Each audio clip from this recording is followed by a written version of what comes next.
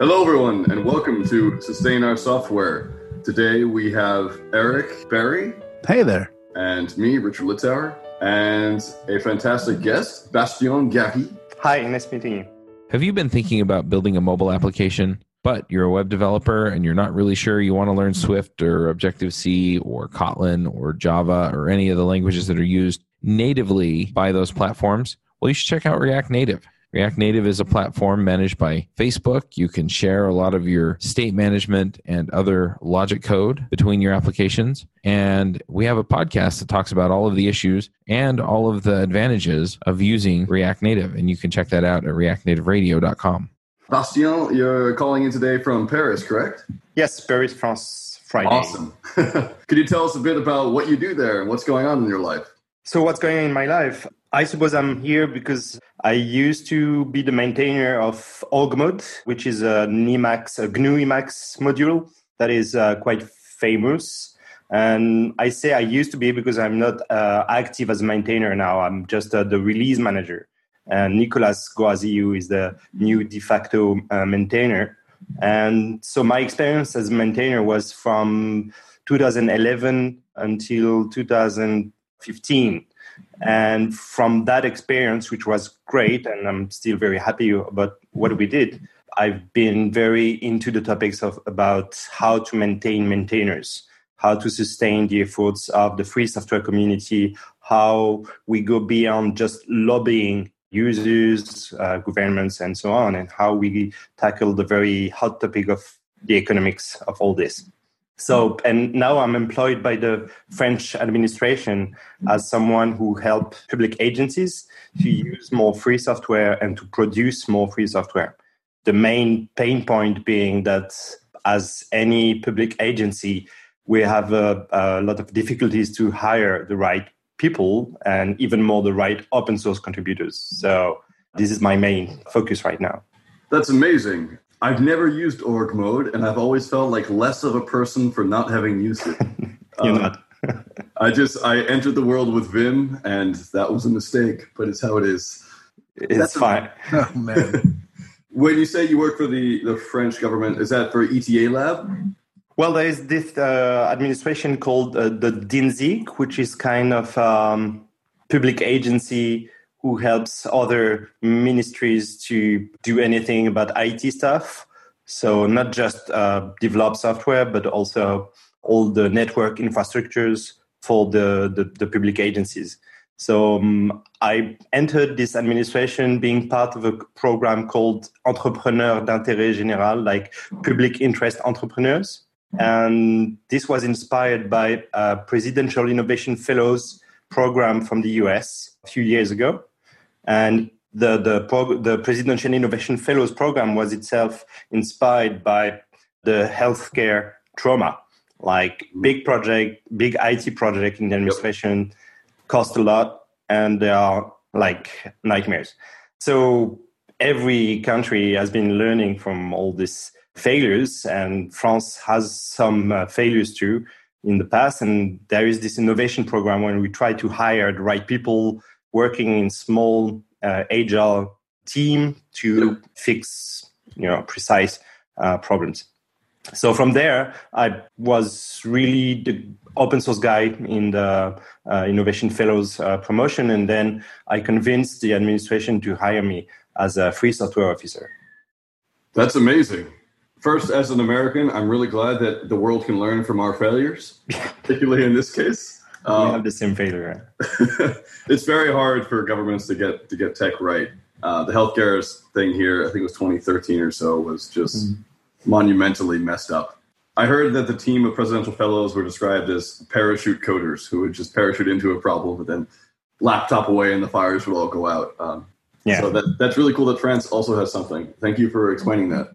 DINSIC is Direction du Numérique de l'État or something? Well, even French guys don't know the full name, so okay. This is whatever you said. It's like direction, anything about digital in the public sector. Okay, I'll try not to speak French from here on out because clearly my accent's really bad. It's okay. Thank you. That's amazing. So, how did you get involved with OrgMode? Well, I'm not a developer. I grew up as a philosopher, studying philosophy, and I enjoyed it very much. And around 2000, 2000, there was this big hot topic in philosophy of science about patent on medicines and generic medicines and all that stuff, and how the economics of this was important for the decades to come. And I learned about patenting software because there was this huge debate in Europe whether you use software patents or not. I started to study this, and I was a bit of a geek, and I used to try various Linux distributions. So one day I had Emacs on my computer. I had no internet. I got the internet thanks to some guy I met in the metro, in the tube, who gave me the line to recompile my kernel. And I'm definitely grateful to this guy. And when I had both Emacs and the internet, I just spent hours amazed that everything was here and that the main message was, this is for you. You can hack it. You can adapt it to your needs. You can do whatever you want. Before that, I was just stealing software. I was spending a few years, trying to find my ways in software that I wanted to use. And I was, feeling very special by, stealing software online, piracy. Yep. I guess many people have done that, and I won't go to prison. But it was a shock, to discover the main message on Emacs saying, this is free software, and we give it to you. So I felt the need to give back, as many people did, I guess. This is still important to me, this kind of ethical relation to the software, because nowadays I have this feeling that I have this discussion with many friends saying, well, open source is just about money now. So it's not about ethics. It's just about, you use it, you even give it back. You're just the useful idiots of capitalism, to say it in a very short sentence. And I feel hurt when I hear this, because open source and free software has been made by a lot of people giving their free time to fix things on the internet, to fix software, to adapt it, and sharing a single line of code is always, for me, an ethical act. So I went from philosophy and debates and thinking about where the world goes for the next century, to thinking, okay, the software is going to be everywhere and it has to be free, and Richard Stallman has a point, and to using Emacs more and more for anything about writing, from writing nothing but just text and PHP. So my first software was actually for my girlfriend, so that she could write her thesis more easily, not using Microsoft Word, but using plain text and exporting to LaTeX. From that, we got separated, and I guess maybe many developers will have the same story. And the day I was not with her, I spent all my days with Emacs, and Emacs is my longest relationship so far. And I'm happy with that, and she's fine, by the way. She hasn't let you down, huh? Yeah. I hear she's complicated, though. No, she's not. She's a great person, but she's still happy that I taught her what was plain text. She's a linguist, actually. She knows. I thought we were. Eric was talking about Emacs. I was talking about Emacs. Oh, sorry. Okay. Well, she's great. She's going to be here for a long time. Okay. Bastien, we actually have a very similar path to coding. I was a linguist. I started coding by building LaTeX formatters, BSD files and then I ended up realizing this was really fun, and then doing coding with Python for my thesis, and now here I am. You said earlier, so you're not a developer. I'm not a developer. But you also maintain a massive project, and you just use the phrase recompile my kernel. So I'm curious, how do you justify not being a developer? Okay, I'm a social guy, so recompiling was just blindly trusting this random Uber geek in the metro who gave me this line of modprobe, whatever. I'm not afraid of breaking things. So I break a lot of things. I'm good at breaking things, and I'm sometimes good at fixing some of them. But it's important to me that I'm not a developer. I mean, now, of course, I continue to develop things that I've been learning for the last 20 years because it has always been a hobby.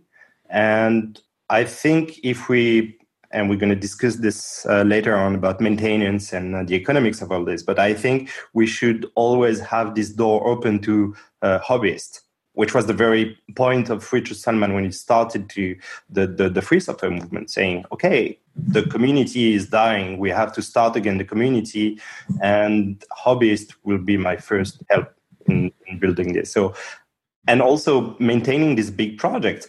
I was the average developer in the project. I learned so much from others. Ogmod connects with other languages. Yep. So people writing the Python code to the Emacs code so that Ogmod can, execute Python code. So it means that we have Python experts helping me understand how this Emacs code should work. And same for Clojure, and same for even Java and other languages that I don't know. So Emacs is really fantastic because it's an entry point for all the computer science culture around here. And other people are way better than me. I was good at dealing with social relations on a mailing list in a peaceful way. Yep. And that's what is expected from maintainers. And I was good at ignoring my financial crisis and spending 3 hours every day on this because it was really a passion for me. That's fantastic. I really appreciate the spirit of humility that you have, because I think that's really important as a maintainer to be like, I'm just trying here to figure out what I can do. I'm not the most important person in the project. It's just... Well, first of all, Carsten Dominic is the first developer of Ogmod, so he spent years on developing it to the way it was when he gave the maintenance to me in 2011.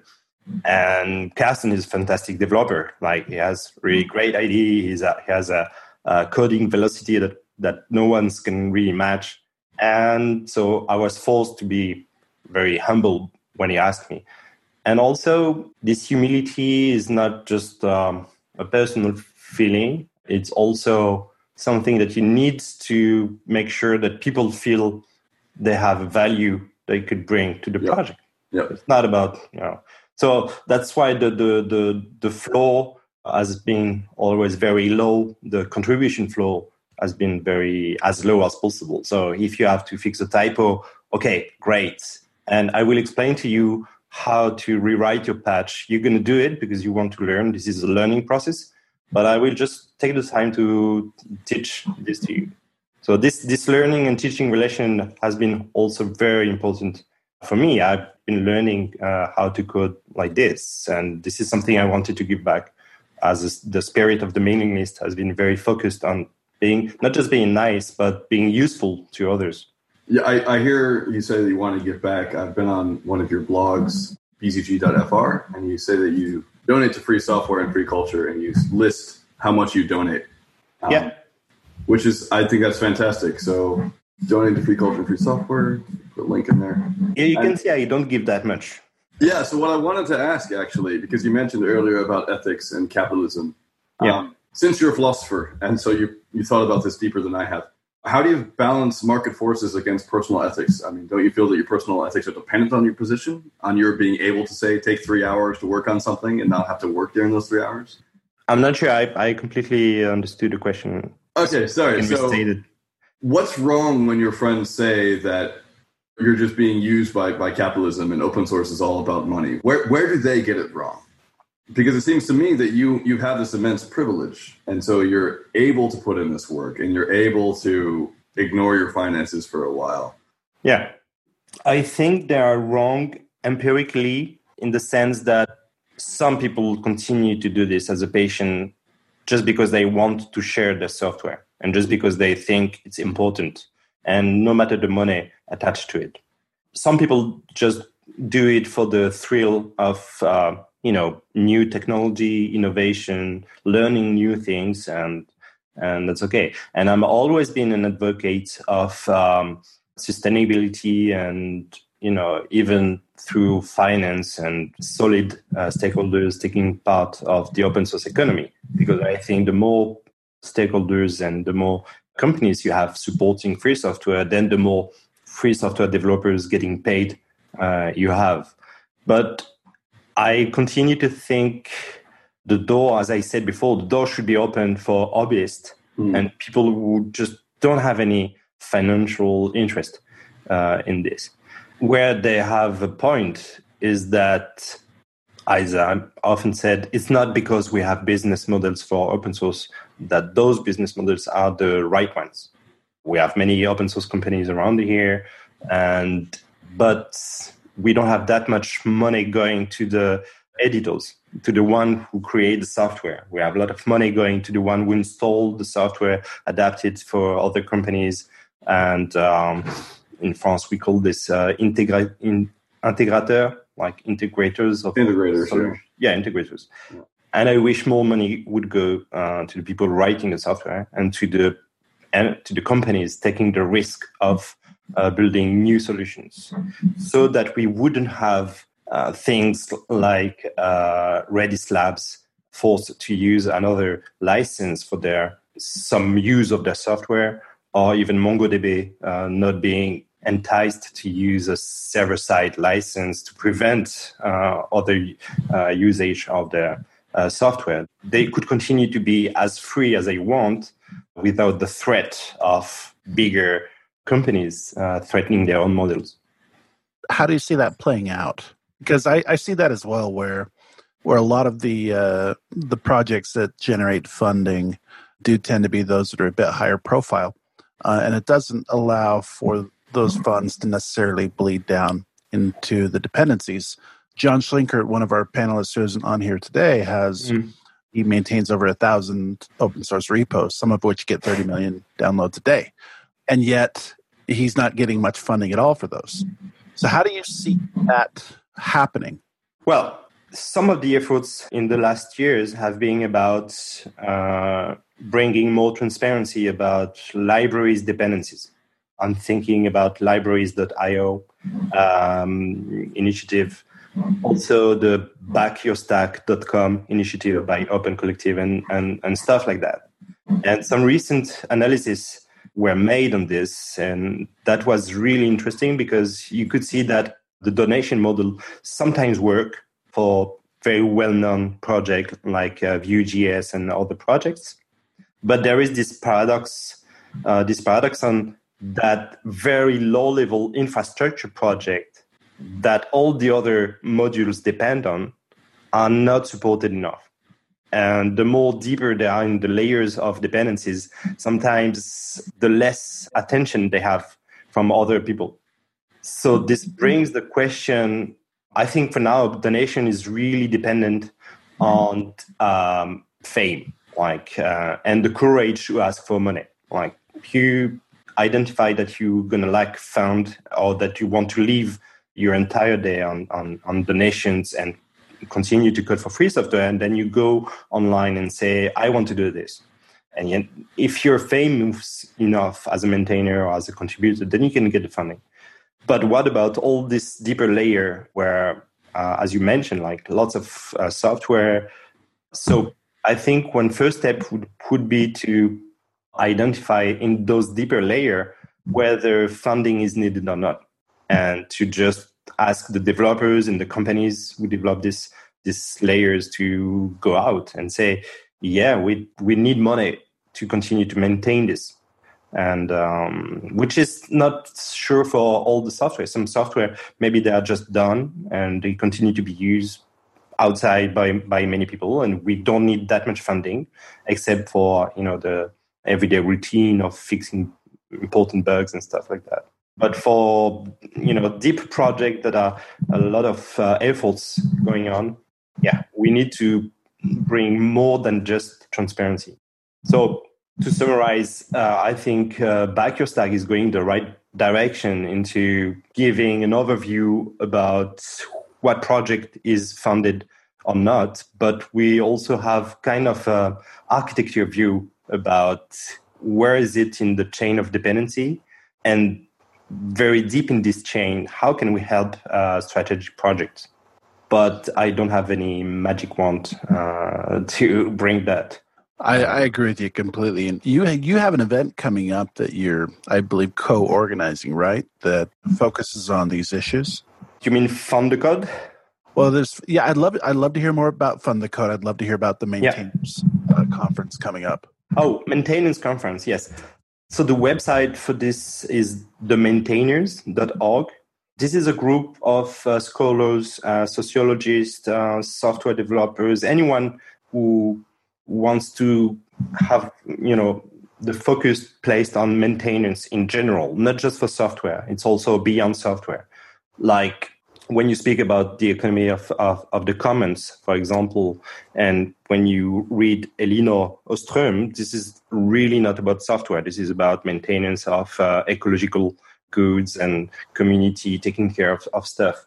Also, so this group is really focused on various topics, and software is one of them. And I encourage people to subscribe to the mailing list and to go to the conference, which is going to be, I won't be there, sadly, but the conference is going to be in, we can check on the website later. I think it's in Washington, D.C. between October 6th and 9th. Yeah, exactly. So Mehdi Mejawi will be the chair for the software track, and I expect a lot from this track. So there is an open source software maintenance topic, which is really hot right now on Twitter and everywhere. And this topic takes place in another bigger sociological topic about who takes care of things in our everyday life and who gets paid about this. Like, think about mothers everywhere in the world. Most of them don't get paid for what they do. And what they do is really routine daily maintenance about homes, about education, children, and everything. So how do you recognize this very hot topic of taking care in any domain? So there's going to be a specific track about software, and it will be very important to maybe gather around a few specific topics that I don't know yet, but also to place and to step back and place this in perspective with other topics. It's fantastic. I love the analogy that you made with mothers. That resonates really well with me. My wife is helping raise 3 children, and those 3 kids are kind of a nightmare sometimes. And I finish work, and I work in my basement, so I always hear like the yelling and screaming going on if there is. But I go upstairs after work is over, and I compare my day to her day and the amount of mental stress that I've gone through versus the amount of mental stress that she's gone through. And every single day I'm like, okay, where can I pick up because you need a break? Yeah. I mean, it's just not mothers, it's also women in general, and the fact that they are underpaid in every country, which is like so sad and so universal. And I think maintenance, bringing the light on the maintenance topic is part of the efforts that we need to make to recognize works that we don't take for work right now, or that are out of the classical vision of the economy, and part of an ongoing global efforts to speak more about infrastructures and long-term vision about maintenance. I remember that this infrastructure topic was brought on the US TV there was a very funny, was it on the Saturday Night Show? There was Saturday Night Live. Yeah. So there was this, how do you call this? When you announce a movie, it was a fake one, and the movie was called Infrastructure. If you've not seen it, it's so funny. And it's all about the fact that infrastructure is never sexy, right? If you try to make a hero movie about infrastructure, it's not going to be funny. It's going to be so boring that everyone wants to escape. But I think, and it resonates a lot with my experience as a maintainer, 90% of my time went into fixing boring stuff, not doing very exciting new features or whatever. That's also why it was okay to have an average developer on board. Have you thought about building iOS apps? We have a podcast that talks about the iOS development community, Swift, and all of the things that are involved in that. You can go find it at iFreakshow.com. That's IPHREAKS show.com. So you mentioned that you convinced the administration to give you a role. How did you do that? I'm curious. Well, there is this law in France about public information, which was targeting open data first. So the law is from 2016 and says basically that as a public agency, if you produce data, you have to open it and use an open data license to share it with the world. Within this law, there was a few lines about source code saying that source code is also public information, meaning that as an administration, if you produce source code, you have to share it with the world the same way you have to share the open data. So everyone was happy with this line in the free software community, but I was wondering, okay, who's in charge with explaining administration what are free software licenses? What is free software? What are free software licenses? What are the licenses they are allowed to use? In what condition can they publish their own source code? Is a zip file okay as a mean of publication?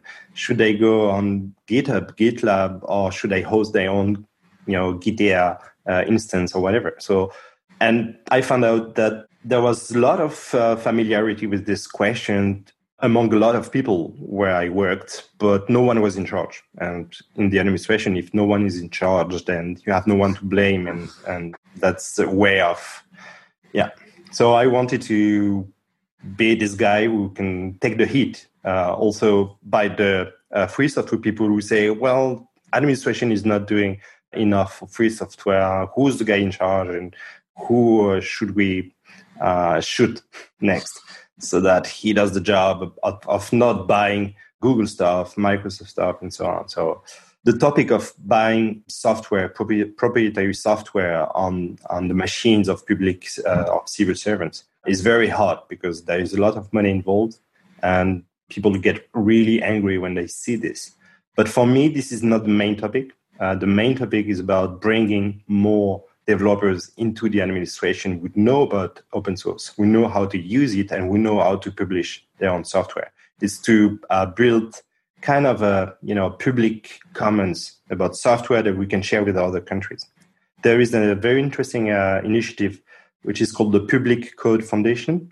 This is about producing data scheme to harmonize the way we present public code to other countries. So it's just a YAML file with some constants that you can use to declare, okay, this is public code, and we, as the Ministry of Finance or as the Ministry of Education, we publish this code for anyone to use. And so we are very at an early stage at this, but the Public Code Foundation is something to follow, and also the work by the Italian team Digitale, which is using this YAML file to produce a new catalog of code they release. This is not yet mutualization. We are at the stage of we are just trying to harmonize the practices of public agencies who publish code. And also the US with the code.gov has been an inspiration for this. I'd love to hear a little bit more about the Fund the Code project. Yeah. So when I was really into augment maintenance, I was starting to feel the kind of a fatigue of spending 3 hours and not getting paid. And I was unemployed at the time. Also, I was trying to find new clients, and all this was a mess. I was dreaming about building a company for crowdsourcing was really hot at the time, 2013. So everyone was talking about crowdfunding. Crowdfunding was really hot at the time, and everyone was building a new company to crowdfund a social project or artistic project. And I said, okay, we need to crowdfunding for open source software. So I started with this idea, and I found someone who started the same idea. So I was like, okay, I don't need to start another one. And we've been thinking of something that we could do together. And the first name of this project was Hug a Dev, like hug a developer.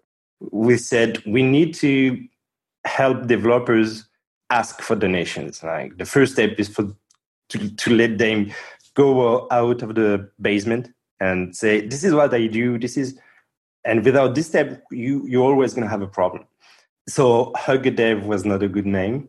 And we started with another bad name, which was Hackathon, like a hackathon, but with donations, which is Hackathon. And now we stabilize with the name Found the Code, which is more straightforward. I'm a fan of the name, by the way. I run a company called Code Fund, so okay. I very much like the name. That's a very good one. I'm very grateful to Xavier Daman from Open Collective and former CEO of Storify. And he told us about the Storify story, saying, well, without a good name, you go nowhere. So have a good name. Let's start with this. Hackathon is horrible. So Found the Code is just about this. Another problem that I identify is that when I received donations from, org mode supporters, it was always the same people and it was always individuals. And I felt, come on. I mean, I'm sure there are Googlers among the users. Maybe Google could just send me, $20 or whatever. Why just the individuals? And I knew that bureaucracy would prevent them from asking to the hierarchy and stuff like that. So the very first idea was that we want live events. We want developers to talk with users and with people who don't know about free software. And then we don't want the audience to spend a penny. It must be free evenings. And so the people who are going to give the money are sponsors, and sponsors are going to be companies. So with these three pillars we started, we thought, okay, we're going to see if we find companies to help us, and we found them. They were very glad to give 500 euros or 1,000. We don't go beyond because we just need 5,000 euros per night. So they give 500 or 1,000. There is no gold or silver sponsor or whatever. It's just you are a sponsor. You like free software and you want to help maintainers maintain free software. And then when we have the money, we call for participation for software maintainers or even just contributors. They spend 10 minutes explaining the audience what they do and why their software needs some funding or just some symbolic funding, because we pick up 10 projects and we spend 3 hours explaining about these 10 projects. We make a video capture. So the funders go out and they have something to share on the internet, on Twitter. They have 10 minutes of presentation. And over the years, the presentation have been really, the quality has been better and better. And then we have the audience voting for the software they want to support and giving the money of the sponsors. And that's it. So it worked. For the last 3 years, we had one Found the Code per year. And we are changing the model for next year. We don't want the organizers to be always me and the 2 other friends. So we're going to start an Open Collective account where we're going to centralize the funding and we're going to found organizers for other Found the Code evenings. So we're going to try to contact new organizations that wants to organize Found the Code nights.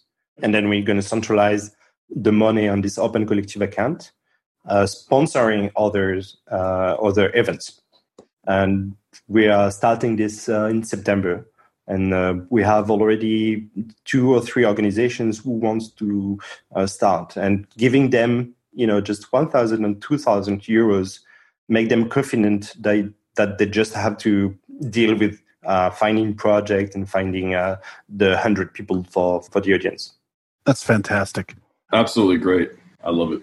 How do people get involved in this? So, for example, Code Fund is an ethical advertising platform that targets developers. I mean, is that something that we could do to help, where we could spread the message for these efforts? Yeah, you're already spreading the message by having me right now. I suppose we are. Look at that. No, it's very nice. Yeah, when we have this Open Collective account, then anyone will be welcome to make donations for the ongoing funding that we need. And then we're going to be very transparent about where are the next Fund the Code nights or evenings. We're going to be very experimental at first, like having maybe 3 Fund the Code events for the next year. And if it works, if we are able to really provide good guidance to future organizers, and that we are going to open it to anyone. There is no trademark. We don't want to control any trademark. So tomorrow anyone can start a Fund the Code event. But what we find is that organizers need to have a little boost at the start, like a financial boost, because finding the sponsors is not easy. So we capitalized with good relations with the sponsors for the last 3 years, and they are okay funding other events in other cities and other countries. And if you are a free software, or not even a free software, but some tech guys and willing to bring focus on free software and on donation, just get in touch with us, send an email, and we're going to see how we can help you organize this event. What email address should they send a request to? Yeah, contact@fundthecode.org. So you mentioned that it was easy to find sponsors to give 500, 1,000. How did you do that? Okay. I was not alone. There is this guy, Louis David Beignet, a very nice and very efficient guy when it comes to finding the right people to support us. So just 3 or 4 contacts were enough to bootstrap the first event. And also, he was the editor of a book that we published in 2013, which is called Open Models, OPEN, and Models, AIMODELS.com. Not sure if it's still online. No, it's not this one. Or maybe .fr. Yeah, .fr. Yeah, openmodels.fr. Yeah. So the book was about explaining about the economy of not just open source, but anything open.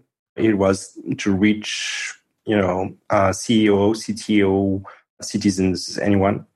And through the selling of the paperback copies of the book, then we were able to finance the next Fund the Code. So it was kind of a, recursive bootstrapping of the event and the book financing the event. So I'm not doing the commercial part, like the marketing and the outreach for new sponsors is dealt with by Louis David.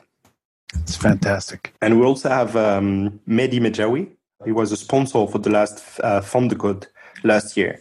And I think in the next coming months, there's going to be a lot of help to let us, get in touch with the right people and new sponsors, or maybe even new countries to organize events, because he's also based in California and he has a lot of contacts with tech companies there. So we surely will count on him to help us spread the word. Just so the listeners know, we in a previous podcast, we recorded an interview with it was fascinating. Yeah. So one of the things that you talked about that I really like is the idea of asking for money outside of the maintainers, outside of the contributors. Yeah. To me, that's such a strong message that I think needs to be said. That's why I started CodeFund back in the day. That's why this whole idea that we need to sustain each other financially kind of feels like we're all taking $1 out of our wallets and passing it to the person to your right. And that's not a sustainable model. I don't believe so. I applaud you for what you're doing and exposing visibility to these issues. And also you're actually doing something about it. You're actually getting money and putting money in maintainers' pockets. And that's, we all could talk about it all day long, but it's those that do make the difference. Yeah. About money coming from outside the circle of, people helping each other. Even that stage is important, like having, open source users to help open source developers would be a lot. And then when I say users, I don't want to say just individual users, but companies. So if company using open source would help developers, that would be huge. And so GitHub sponsors started this program where they match your donation. So this is outside money. Like if you give 1,000 through GitHub sponsors. They give 1,000 on top of this, at least for the first year, and at least from what I understood. So this is outside money, and this is good. And before that, we had Google through the Google Summer of Code. This is outside money, not only bringing money to the open source, but bringing new contributors. We may have questions on whether this is the right contributors and the right way to bring new contributors, but I think this is posing very interesting questions. And also, we are at the very, very early years of all these questions. We have a lot of feedback from burnouts of maintainers and experimental approaches. What I find really important to me, at least, is to keep having fun. So Fund the Code was a way to continue to have fun and to meet new people. For example, in the last event in March, we had this developer from Material UI. So I was really surprised to see Material UI coming here and asking for small money. But there are only 3 guys, I guess. And he made a great presentation. And I said, wow, I can see how you're used to be on stage and make presentation. And because your PDF is just perfect. So I said, well, no, this is my first time out. So, I mean, if the guys from Material UI were using Fund the Code to go out for the first time and meet the users and answer questions live, I mean, there are a lot of people that we can, pull out from their basement, I guess. I'm a big Olivier fan myself. Okay. Yeah. So Olivier is the primary maintainer of Material UI, and he's a fantastic person. Yeah, he was part of this evening, and he's a fantastic person, but I thought he was really used to give presentations because it was really nice, to the point, timely, and so on. And he said, no, it's actually one of the first times. Yeah. Hi, I'm Charles Maxwood. You've probably heard me on a lot of the shows on devchat.tv. The language that got me into programming and taught me to love it was Ruby. And eventually I got together with a bunch of my friends and we started the podcast Ruby Rogues. And that's how devchat.tv got its start. Ruby Rogues has been running since 2011 and has had conversations with a lot of people from the wider programming community that you've probably heard of, as well as very focused episodes with people from the Ruby community. If you're doing Ruby, if you love Ruby, if you're building tools in Ruby, then you should check out Ruby Rogues, and you can find it at rubyrogues.com. All right. I think it's probably a pretty good place to wrap it up. So now it's time for picks, if that's okay with you two, unless you had any unopened questions that you really wanted to get out there. It's fine with me. Okay. So this is the part of the show where we just say 3 things that have been meaningful or interesting to us recently, or what we're thinking about. Eric, do you want to go first? Yeah, absolutely. So this week I've been at the OSCON conference, the Open Source O'Reilly conference, and it was a wonderful experience. I've never been to it before. I've been to several conferences before, but this one was a little bit different.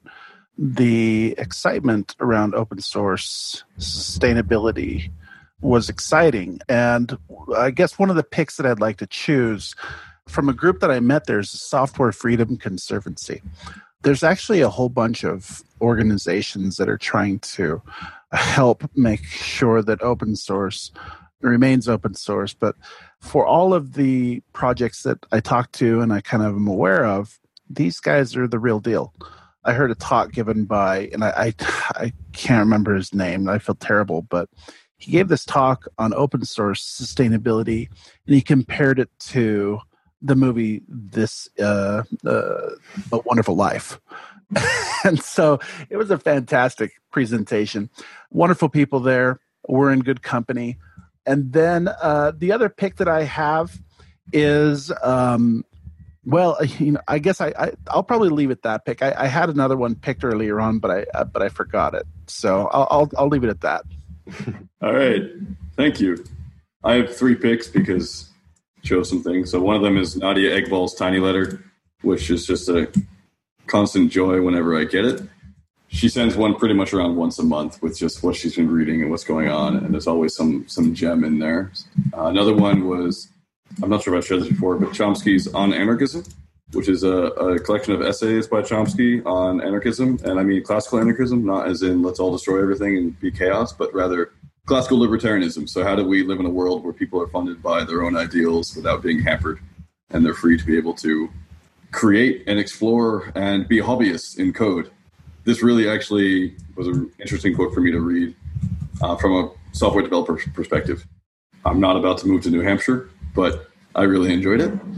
And then another pick would just be, because talking to Bastien has reminded me, and I was thinking about it yesterday, Shakespeare & Co. If you're ever in Paris, it's my favorite bookstore in Paris. It's right across from Notre Dame, and it's just a really lovely place to go and chill out and sit out front and learn Lebanese Arabic with a bottle of wine and some cigarettes. I speak from experience. So that's my third pick. Bastien, do you have anything you want to share? Yeah, it's funny because I was trying to think about things to say. And first one would be, I'm glad to give to Clojureist together.org. I think it's a very original, steady way to support the Clojure language and ClojureScript ecosystem, which is very new, 10 years ago, very active, very promising, and a lot of questions on whether we should have a web framework and stuff like that. So I encourage people to go and to see how it works. Even if you don't use Clojure, see how Clojureist together works and see if you can use the same approach for your own ecosystem and your own language. This is also for me the opportunity to say that I also very much appreciate Rich Heike approach to this debate about funding open source and what is open source and what is the relation with proprietary software. There's been a lot of debate within the Clojure community. I don't delve into it that much, but he's very clear on what are the goals for each project and what are the way to make better contributions. And this is really interesting, and I really appreciate his way of dealing with the debate. The second thing is that last year I discovered Write the Docs. Speaking about maintenance, I think documentation is key, and Write the Docs is an ongoing international effort to bring attention to documentation. So we started the Write the Doc meetup in Paris recently, and it was really nice. So if you don't know Write the Docs, go there and be part of these efforts and go on meetup to find where people talk about documentation. I'm passionate about documentation. Maybe that's why I went to Emacs and Augment. And my last pick, it's about Shakespeare. I recently read a book by Roger Chartier. He's a French historian about literature. And it's a book about Cardenio.